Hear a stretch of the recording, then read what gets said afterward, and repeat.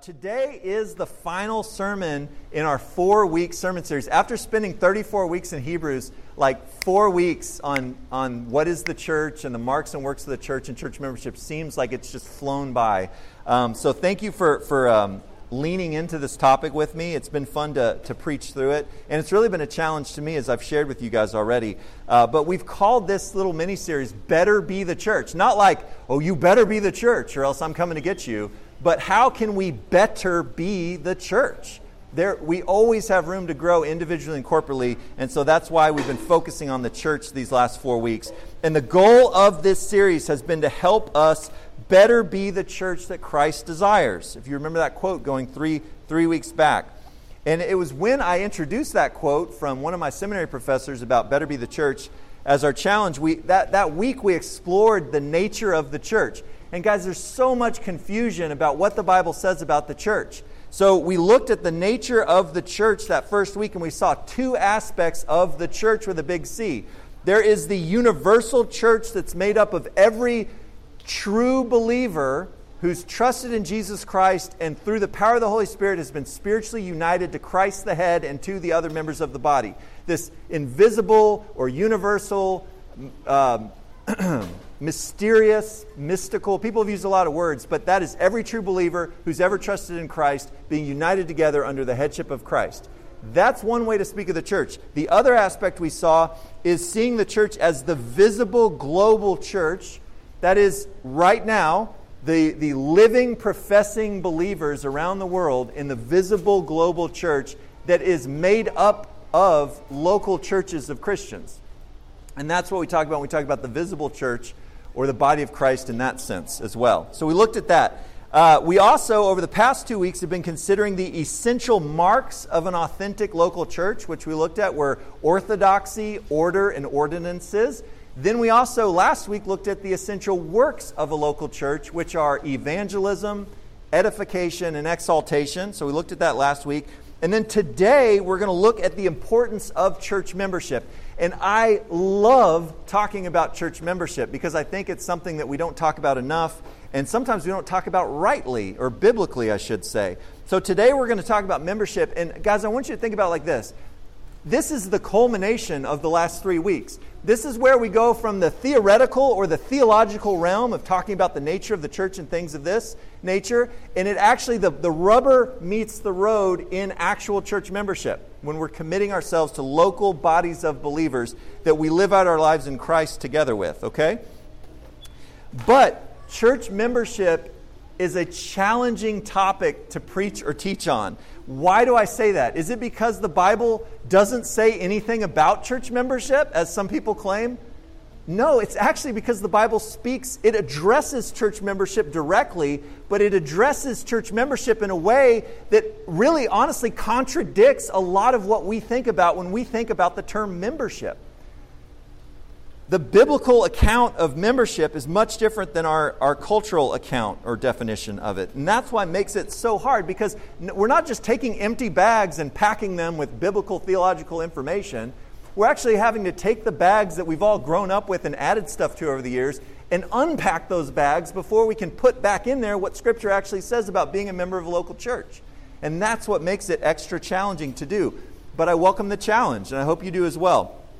Just the other day, I was on a website for one of these, I don't know what you call them, like a big membership warehouse club, all right? I don't want to sponsor anybody, officially from the pulpit, but I was on the website for one that my dad belongs to, one of these big membership warehouse clubs, and I stumbled upon their membership page. The Google put me on it, I think, but anyway, I was greeted by this huge, bold-faced, type font message at the top. And here's what it said. It said, "Join our family." That's confusing right there, that a retail store is asking you to join their family. And it says, after the colon, it says, "Enjoy incredible quality perks and prices." And then it lists this huge long list with little check marks about what you can get with the Plus membership and all the different perks. And they're all oriented around the comfort and convenience of their customers. Whoops, I'm sorry. The members of their retail family. That's who it's oriented around, is finding as much comfort and convenience as possible for those members of their retail family, i.e. their customers. And it struck me in sort of a convicting way that I might see something similar on a church website, especially in our culture. I mean, think about what we do with marketing, right? We're guilty of this in the church. Our website might say something similar. It might say, join the Wayside family, enjoy incredible quality and perks. And then we could list a whole bunch of areas of quality and the different perks of becoming a member of Wayside Communities Church, i.e. differentiating ourselves from the competition, right? And who's the competition? It's all the other local churches in the area. So we got to differentiate our product, right? Our service, so that people come to our church. I say that tongue in cheek, but that's kind of how it shakes out sometimes. But guys, this is a very unhealthy way to engage with our local community. This is a very unhealthy message to present to our local community. And it's a really unhealthy way to engage with other churches in our community, okay? I want to make sure that's clear. We can't afford to think of a church as a marketplace of spiritual goods and services. None of us would say, yes, that's exactly how we should think of the church.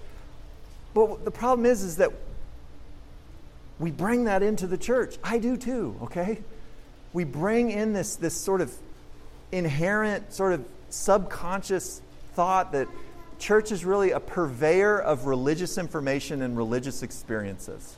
And we are the consumer. It is one of the options in that marketplace. So unless we exchange our culturally informed understanding of church for a biblical understanding, then we will never experience the actual perks of committed church membership in a local body of believers. So what does the Bible say about church membership, and what are those perks of which I speak? That's what we're going to look at today, and I hope this will leave a lasting impression on you. It has on me, okay? Christ, Jesus Christ our Lord, wants every single one of us to experience the perks of membership in His body, and we do that by becoming committed members of a local church. That's where the rubber meets the road. That's where we actually enjoy the perks of being members in the body of Christ. And only then can we experience shepherding, sanctification, and service. Those are the perks we're going to look at today. Shepherding, sanctification, and service. So the first perk of church membership is shepherding. And a biblical approach to shepherding. I'm trying to speak in biblical terms here. A biblical approach, a New Testament approach, even an Old Testament approach to shepherding requires membership. And we can think about this from two different perspectives. And Scripture does. We can think about it as the perspective of the shepherds in the local churches, and we can also think about it from the perspective of the sheep. That is the Christians, the saints that make up these local churches. So without church membership, how are the shepherds going to know who they're supposed to be shepherding? I pose the question. Without some sort of formal recognition of church membership, how are the shepherds going to know who to shepherd? I think about this a lot because I've been called to a shepherding role in a local church. The authors of the New Testament, they assume that shepherds know exactly who their sheep are. I'm going to make that case. Just consider the words of Paul and Peter, two of the apostles. Listen to their words. Luke records in Acts chapter 20, verse 28, when Paul comes through and he gathers the elders from the local church, the church in Ephesus, and he meets the elders, and this is what Paul says to them. They're the shepherds in the church at Ephesus. He says, "Be on guard for yourselves and for all the flock, among which the Holy Spirit has made you overseers, to shepherd the church of God, which He purchased with His own blood." And then listen to what Peter says. He says, "Therefore, I urge elders among you." He's writing to these scattered local churches. "I urge elders among you as your fellow elder and a witness of the sufferings of Christ, and one who is also a fellow partaker of the glory that is to be revealed." And then he says this in verse 2, "Shepherd the flock of God," where? "Among you, exercising oversight, not under compulsion, as though this is something I have to do, but voluntarily according to the will of God, and not with greed, but with eagerness, nor yet as domineering over," listen, "those assigned to your care, but proving to be examples to the flock." So according at least to the apostles, who were trained by Jesus directly, God has placed particular sheep, that is particular Christians, under the care of particular shepherds in particular local churches. And folks, church membership allows those shepherds to know who their sheep are. So let's consider the flip side now, okay? This is what I think about all the time. Let's think about from the pews, all right? Without church membership, how are the sheep, i.e. the saints in these local churches, how are the sheep going to know who they're supposed to submit to? And we talked about, I know the words submit and obey, they make our skin crawl in our culture. We talked about that at the end of Hebrews. But that's a good question. Is Jesus calling us to submit to local church leaders? Yes. But again, the New Testament authors assume that Christians know which local church leaders they're accountable to. Is this important? Yes. Listen to the words of Paul and the author of Hebrews to the local churches. Paul in 1 Thessalonians writes this. Just think about this.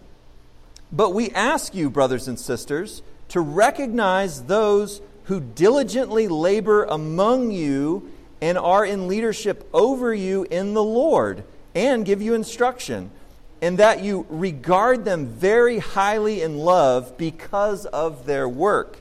Live in peace with one another. And then the author of Hebrews, what I referenced earlier, Hebrews 13, 7 and 17, the author writes, he's writing to, I believe, a particular local church, but he says, remember those who led you, who spoke the word of God to you, and considering the result of their way of life, imitate their faith. There's a lot of this example and imitation language in these. And then in 17, he says, obey your leaders and submit to them, for they keep watch over your souls as those who will give an account.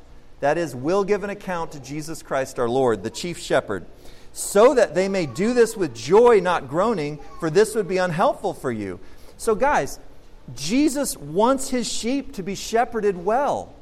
That was one of the most scathing criticisms of Jesus and of God, Yahweh in the Old Testament, and of Jesus in his earthly ministry. One of his most scathing repudiations of the leadership of Israel was the fact that they were bad shepherds. They were taking advantage of the sheep. They weren't nurturing the faith of the sheep. They weren't making Israel to be what it was supposed to be as God's holy people. And they were abdicating their role in that, okay? So it's serious. Jesus wants his sheep to be shepherded well, and this requires church membership. And I've got a neighbor friend who actually, some of y'all have met. He's attended our church a couple times, and I love this guy. He just lives down the street, and he actually attends another much larger church down the road, one of our competitors, right? Nobody checked his card at the door. Somehow he got in here. I don't know. But so he went through this phase a couple years back where we got to know each other, and he started really wrestling with a really important doctrine of the Christian faith. The fancy term is the penal substitutionary atonement. And what that means is that Jesus Christ actually came down to earth to die on the cross for our sins as our sin substitute. That he paid the penalty for our sins as our sin substitute. Guys, I can't tell you how important that doctrine is in the Christian faith, in Scripture, okay? So he's wrestling with it. He's really doubting it. For his ears, it sounds strange. That God would have wrath towards sin and that Jesus Christ would have that wrath towards sin poured out on him. Really wrestling in his faith with this. And so he came to me and he was talking to me about it. And I met him a couple times. And, we had coffee and I gave him some resources that I had. This one book in particular on the meaning of the cross. And he read it. And so we had some good exchanges. But guys, listen, at the end of the day, I'm not his shepherd. I can't be his shepherd, right? And why is that? There's a pastor at his church, which is a much larger church down the street. There is a pastor somewhere at that church that is going to be held accountable for how this man is shepherded in his Christian life in the local church. And that pastor at his church is not me. So what he really needs to be doing is engaging with that pastor at his local church. And I'm not saying this because I don't love him. I'm not... I love him, and I'm fascinated by the conversations, and I love going through the material with him. But it's not that I don't love them. It's not that I don't like waxing theological at Rudy's over a cup of coffee early in the morning. I love all those things. But folks, I have to be a good steward of the God-given responsibility to shepherd the people who have committed themselves to this local body of believers, to Wayside Communities Church, and who have submitted to the spiritual oversight of our church leaders. That's my God-given responsibility. That's who I'm going to be accountable to in front of Jesus Christ when I stand before Him someday. And ultimately who I'm accountable to now.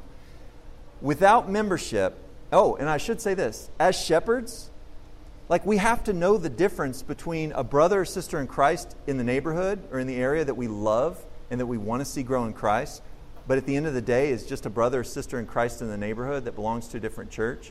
We have to know the difference as church leaders between those individuals and the actual sheep of our flock. And my position, I think the biblical position is, without membership, we would not know the difference, and it would ultimately weaken our ability to shepherd well. To experience the perk of faithful shepherding, we must make a commitment by submitting to a particular local church and its leadership. And this sounds so weird to us because we've grown up in a fishbowl. We don't even know we're swimming in the water of consumerism and individualism. But come on. We're swimming in the water of consumerism and individualism. We're in that fishbowl. We've all grown up in that fishbowl.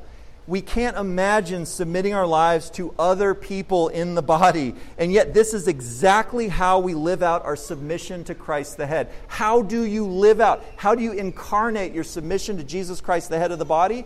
It's by subjecting yourself to other members of the body.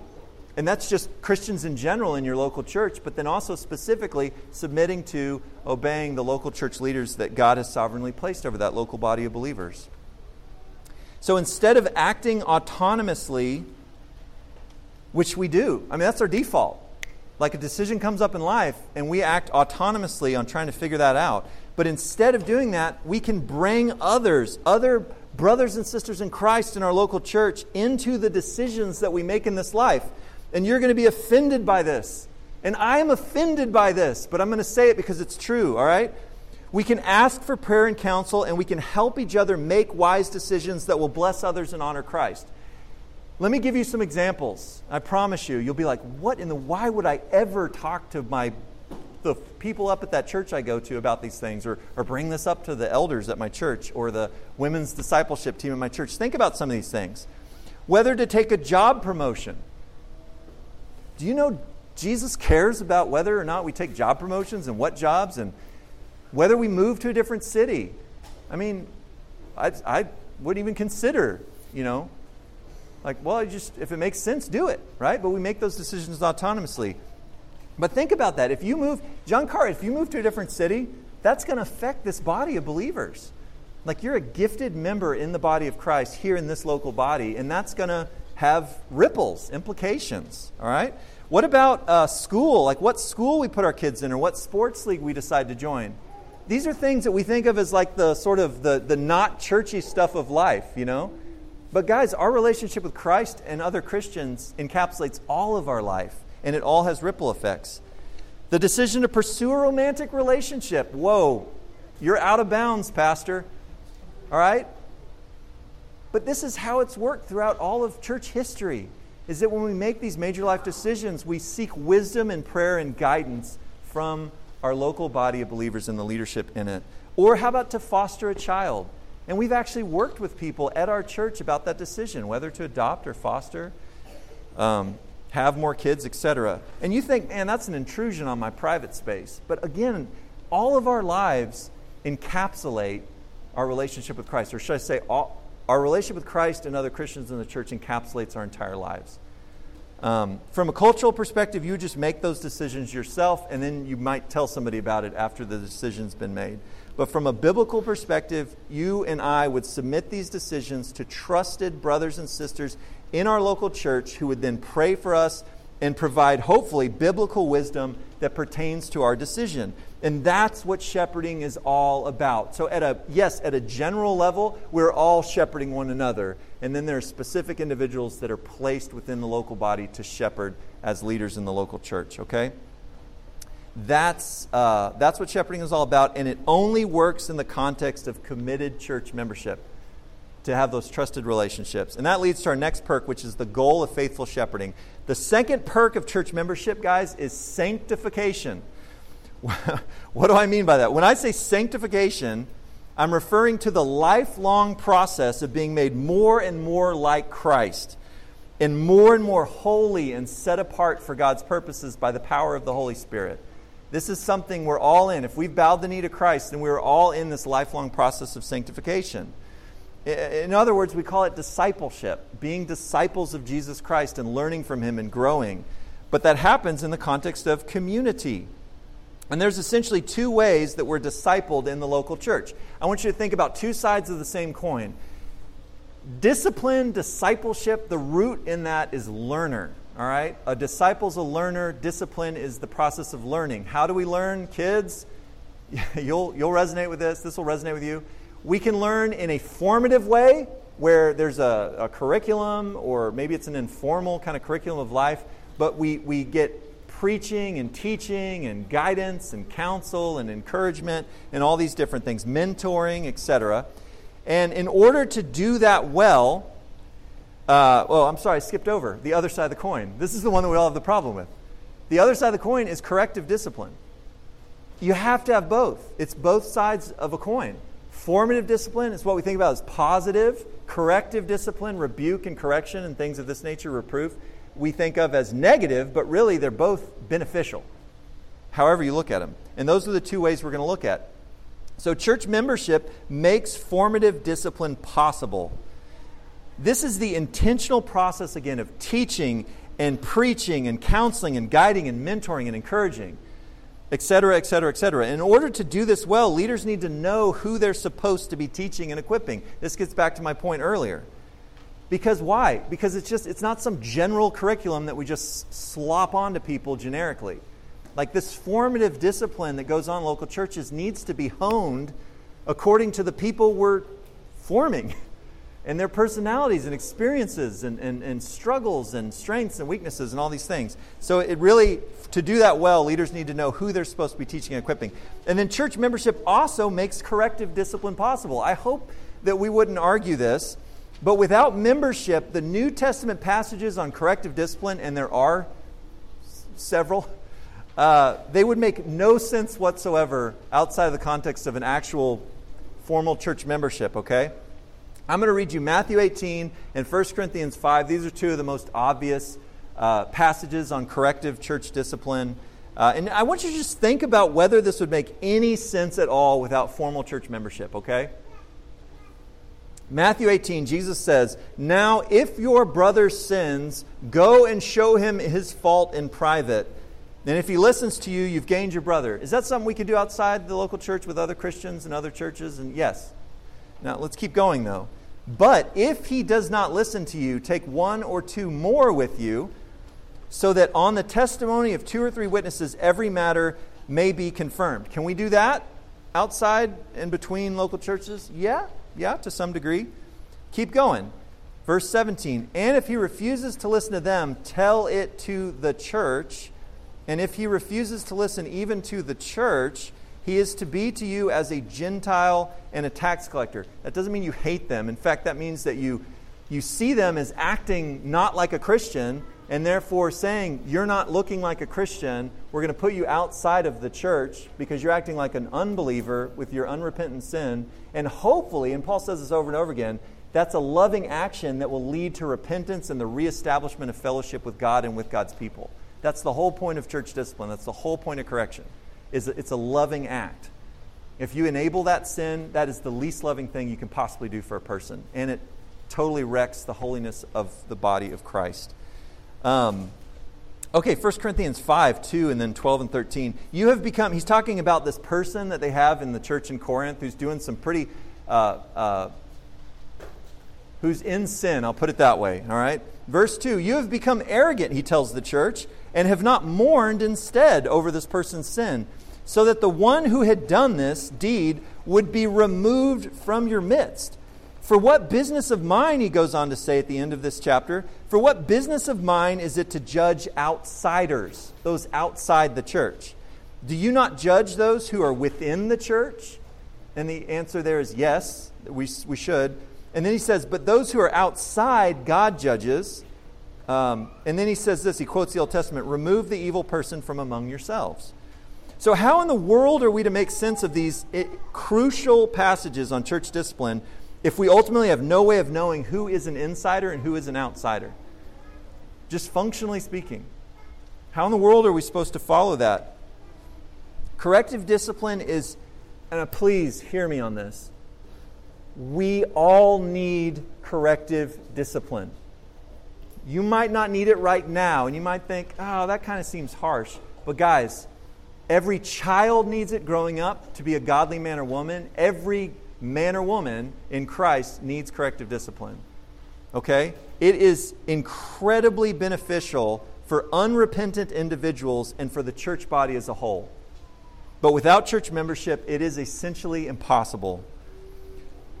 And it doesn't mean it's easy when there is church membership. It is still a messy and heart-wrenching process a lot of the times. So membership ensures that we are accountable to a particular body of believers who take responsibility for our spiritual growth, especially when we need loving correction.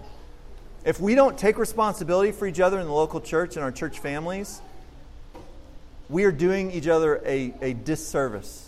But if we actually take responsibility and go, man, God has put them in my church family, and I'm responsible to them at some level for their spiritual growth and development, especially when it needs to be loving correction. And did you notice where most church discipline starts and honestly most church discipline ends? At what level?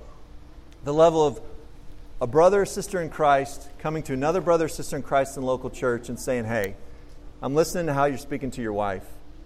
What's going on there? It's not respectful. This is not how God wants us to treat her. Okay, what's going on? What's going on with you? Let's talk. You know, and then hopefully at that stage, that brother says, "Man, you're right. I've been stressed out at work. I'm just not in the Word. I'm just I'm struggling. Could you help me? Could you help hold me accountable? I'm repenting. Yes, you're forgiven. Jesus died for that." And it ends right there. Most of the time, it never has to elevate beyond. Which that's a beautiful thing, man. If we can do that, we are on the right track, folks. The Old Testament, and I know you know this because we've looked at Proverbs and Psalms in the past, but the Old Testament is chocked full in the wisdom sayings of the importance of corrective discipline and our need for loving correction, okay? And I love how Proverbs 27:6 says this. And listen to it's poetic, and so he's saying something ironically. Proverbs 27:6, the author says, faithful are the wounds of a friend. And he goes on to say, but basically how terrible are the kisses, how deceitful are the kisses of an enemy. In other words, if we act like there's not sin in somebody's life, then basically we're just kissing them and we're presenting ourselves as their enemy, the enemy of their sanctification, the enemy of their spiritual growth in Christ. But he says, faithful are the wounds of a friend. Does it hurt when somebody calls us out on our sin? Is it embarrassing? Does it make us angry? Or does it make us feel ashamed? Or do we kind of sometimes go into like self-pity or, want to sever the relationship? All these things can happen. But those wounds are faithful and they're out of a heart of love. So it's one thing for one friend to lovingly wound us with correction, right? But think about how much more effective correction is when you have a whole church family that loves you enough to call out your sin and hold you accountable. I mean, one friend can change the course of our lives. How much more so an entire church family of people that feel a responsibility to us to help us walk that straight path in Christ and not get out into the weeds. But if we're only loosely connected to a local church, then we won't develop the kind of community that will eventually sanctify and correct us when needed. Committed membership in a local church leads to sanctification, to our increasing Christ-likeness. And in our hearts, we know that we need accountability. I don't think anybody, any adult in here would say, no, I'm good. I don't need accountability. I got this sin thing licked, right? No, you know how vulnerable you are. So do I, of me and you, right? We all know how vulnerable we are. We know that accountability is ultimately good for us. And here, I'll go one further. We actually respect people who love us enough to lean into our lives, not only with teaching and equipping and spending time with us in that positive sense of formative discipline, but we respect people who love us enough to especially rebuke and correct us when necessary. And if we don't appreciate those kind of people in our lives, then the problem is ours, and we're missing out. We're also really good at the same time at staying just outside the reach of anyone who might call out our sin, right? We're masters at just staying right outside the reach of like having that relationship to where they would really feel comfortable leaning in to our life and calling out our sin. Remaining aloof and unaccountable, what does it do? What does it do for sheep? Being aloof and unaccountable, it sets you up to be an easy target for temptation and spiritual attack.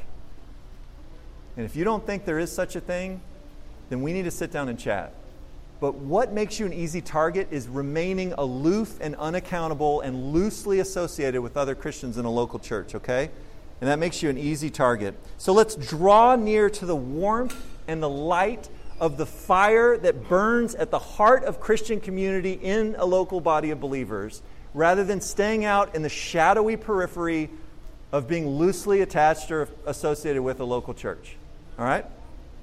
Let's move to the front row, not the back row, metaphorically speaking, for all you guys on the back row. The more we grow in Christ-likeness, the more we'll experience our final perk. And the third and final perk of church membership that I want to go over today, guys, is service. Service. And I would say this, like membership, that word brings to mind, for me, it brings to mind standing in the member services line at one of those membership retail club things, and waiting to get my card reprinted, because I lost it, right? We've done that, and you're standing there and there's a giant sign that says member services, and that's what we think of when we think of service. Standing in line at the desk of the membership warehouse down the street, or strolling through the aisles, looking at stuff, eating samples of like Totino's pizza rolls or whatever on a Saturday, and waiting on our complimentary tire rotation or our glasses adjustment. That's what we think of when we think of service. It's a consumeristic context. Consumer culture has affected us all. Now, I'm not beating y'all up. Like I said, it's a fishbowl we've been swimming in, but we need to realize that we're swimming in this fishbowl. But consumer culture has affected all of us, so we tend to have a self-serving attitude. We don't naturally have a selfless, self-sacrificial, other-oriented, Christ-like attitude. That's why Jesus Christ came down to die on the cross for us, okay? And to live the perfect life that we couldn't live. He's the one that gave up all of it to come down and not to be served, but to serve, as Mark points out in his gospel. So we tend to have a self-serving attitude, but service in the church is very different from what we see in the culture. Service in the church involves mutual self-sacrifice in which we are served, yes, in vital ways, even as we serve others. And it's all part of the same communal engagement, mutual self-sacrifice. Service means that God meets our needs through the local church. Please hear me on this. We all have needs. And the primary agent through which God meets our needs is our brothers and sisters in Christ in our local church. And that could be spiritual needs, physical needs, financial needs, relational needs. The primary agent for God to meet those needs in our life is a loving body of believers that we're committed to. And think about this. Remember when Jesus said, he had all these Jewish people that were leaving their families. I mean, not intentionally, but their families were disowning them, disinheriting them, because they had taken their Judaism and said, I found the Messiah. I found him. He's Jesus of Nazareth. And they're going, pshaw, get out of here. We're disinheriting you. They lost everything. They couldn't get jobs.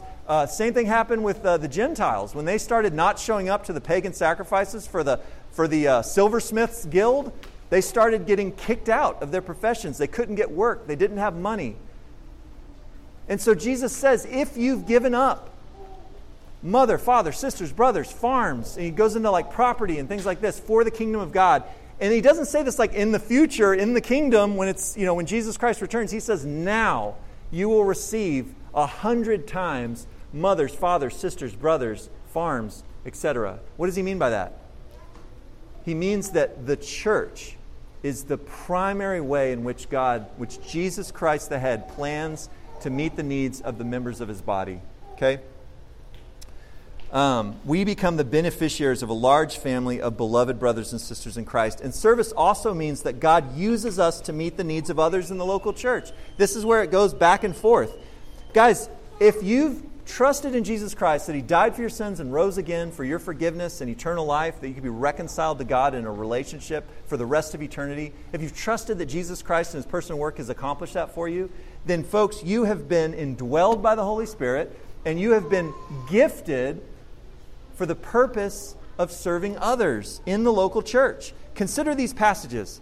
1 Corinthians 12:7. We love it because it talks about the body of Christ and talks about the members and spiritual gifts. This is a go-to for talking about spiritual gifts. 1 Corinthians 12:7 says, but to each one, every single one, is given the manifestation of the Spirit for the common good. Not so that we can take a spiritual gifts test and feel like we feel more purposeful because now we know what our spiritual gift is. That's not enough. We have to employ our gifts in a way that benefits the church, the common good in the church. And then 1 Peter 4:10, I love it. It says, as each one, again, every single one, as each one has received a special gift, employ it in serving one another as good stewards of the multifaceted grace of God. I love that passage. Good stewards of the multifaceted grace of God. How does the grace of God come into our life? Yes, through being united with Christ through faith, but in everyday rubber meets the road, incarnate ways. How does it come into our life? Primarily through our fellow members in the body. And then Romans 12 says, for just as we have many parts in one body, and all the body's parts do not have the same function, so we who are many are one body in Christ and individually parts of one another. However, since we have gifts that differ according to the grace given to us, each of us is to use them properly. And then he goes into this list of gifts. So, folks, the local church is where we get to use our God-given gifts to serve others. Now, can that happen outside the church? If you are gifted at administration, can you employ that gift outside the local church? Yes. But what is the primary context that God has gifted you for to serve others? That's the local church. He has sovereignly placed us in local bodies of believers so that we can function as members for the good of the rest of the body. Do you think Jesus is interested in which church you commit to? Yes. Do you think he's just indiscriminate about it? Like, just go find a church. No. He's gifted you. He's given you a role to fill, a specific particular role in a particular group of people to be a blessing to those folks. Without church membership, our sacrificial service loses focus, and we often neglect our gifts and we miss opportunities to bless others. I read an article in the Wall Street Journal. I hope this sticks with you, but the article was titled, "Supply Isn't the Problem with Organ Transplants." We get this maybe some of the doctors in the room can agree with me here, but we get this idea that, oh man, like we have like such a shortage of organs that need to be donated to go into people's bodies. My mom's husband, Bobby, he just donated a kidney down in Houston to his buddy who was dying of kidney disease. All right? But this article and a lot of articles that I looked at say that it's not supply, that it's not the amount of organs that are available that's the problem. So this is what David Weil writes. He says, there are plenty of donors to meet the need, but the system is so inefficient that available organs often don't reach the desperate patients. We are just failing, he says, to make effective use of the organs that we could transplant. Now, could that be said of the local bodies of believers that make up the body of Christ? I know I could take a rock, maybe in a slingshot, maybe not throwing, and hit several houses of older Christian men and women in this neighborhood who are gifted at and passionate about discipling and mentoring young married couples. They're good at it, they've done it, they have experience in it. And I could hit their house with a rock right now. And right now, and I know this because I know them personally, right now they are simply attending Sunday morning worship services at a larger church down the street. You know why? Because there's so many people that they already have enough people to be elders and disciplers and teachers. They already have enough people mentoring younger couples at that church because they have a plethora of people gifted and passionate about that. And so they just go to, participate. And that's not a knock on them. What I'm saying is, what if God would nudge their hearts to commit to a small local church like ours, in the neighborhood nonetheless, to lean in and help us in an area that we need help. We need help mentoring and discipling young married couples, really all married couples. We need that. But how cool would it be if God nudged some of those folks to become committed members of a church like ours, in which they could immediately employ their gifts and passions for the glory of Christ and for the good of the members of His body? Committed church membership allows us to use our gifts and abilities to serve others. And I read that a donated kidney can only survive outside a body for 36 to 48 hours before you got to discard it. And after that, the tissue dies, it becomes useless. And folks, get this. A study that came out, I think it was 2 years ago, they found that something like 3,500 good kidneys every year are being thrown away for various reasons. 3,500 kidneys every year in the United States are being discarded. For whatever reason, they don't end up in bodies. If you have trusted in Jesus Christ, then you and I are members of the body of Christ. But listen to this. I want you to catch the language here because it's so important. It's not just we're theoretically members of the universal body of Christ, but Jesus has donated us to local bodies of believers where we can function for the good of others. We are donated organs. The head, Jesus Christ our Lord, is donating us as gifted individuals to certain local bodies to perform certain functions. I don't know what the analogy would be to blood filtration or whatever else, but certain functions within particular local bodies of believers that only we can fill. He has donated us to these bodies. And I remember, I was thinking about functions. One time I had to put together this procedural document for our church. There's certain things you got to do sometimes, and it was a mind-numbing task. And I remember I was just talking to one of the women at Wayside, and she goes, "I love editing procedural documents." And I was like, this is... So I immediately forwarded her like 2 of these documents we had to do for like IRS purposes or something. And she just like plowed through them with a red pen and sent them back. Was like, I would change this and I would adjust this. I'm like, praise Jesus for you. You know? Like that's just a great example of something you don't think about. But we're all filling different functions. However you're wired, whatever your personality, your spiritual gifts, your abilities, your experiences, your relationships, your capacities, all these things, however you're wired, your interests, Jesus has donated you to a local church to fill a role that only you can fill. There's not another Stacy Brummett or Rachel Brown or Nikki Bellington or Trey Bellington. You are unique, and you are uniquely made to fulfill a role in a local body of believers. So kidneys are no use if they stay in that little surgical dish. You know the one I'm talking about. They got the person all draped over, and they got that little like sterile dish, and the kidney's sitting in there after they pull it out of the ice, you know? That kidney is doing nobody any good if it sits in that little dish. What do you got to do? You got to vitally connect it into the body. You have to incorporate it into that living body so that it gets blood flow and oxygen and it can function for the good of that body. And folks, Christians do no good on the periphery of a local church. Out in the weeds, out in the shadows, back on that back pew, out there in aloofness and lack of accountability. We do no good there. We have to become incorporated and connected through committed church membership. And I will close by rereading a quote that we looked at 3 weeks ago.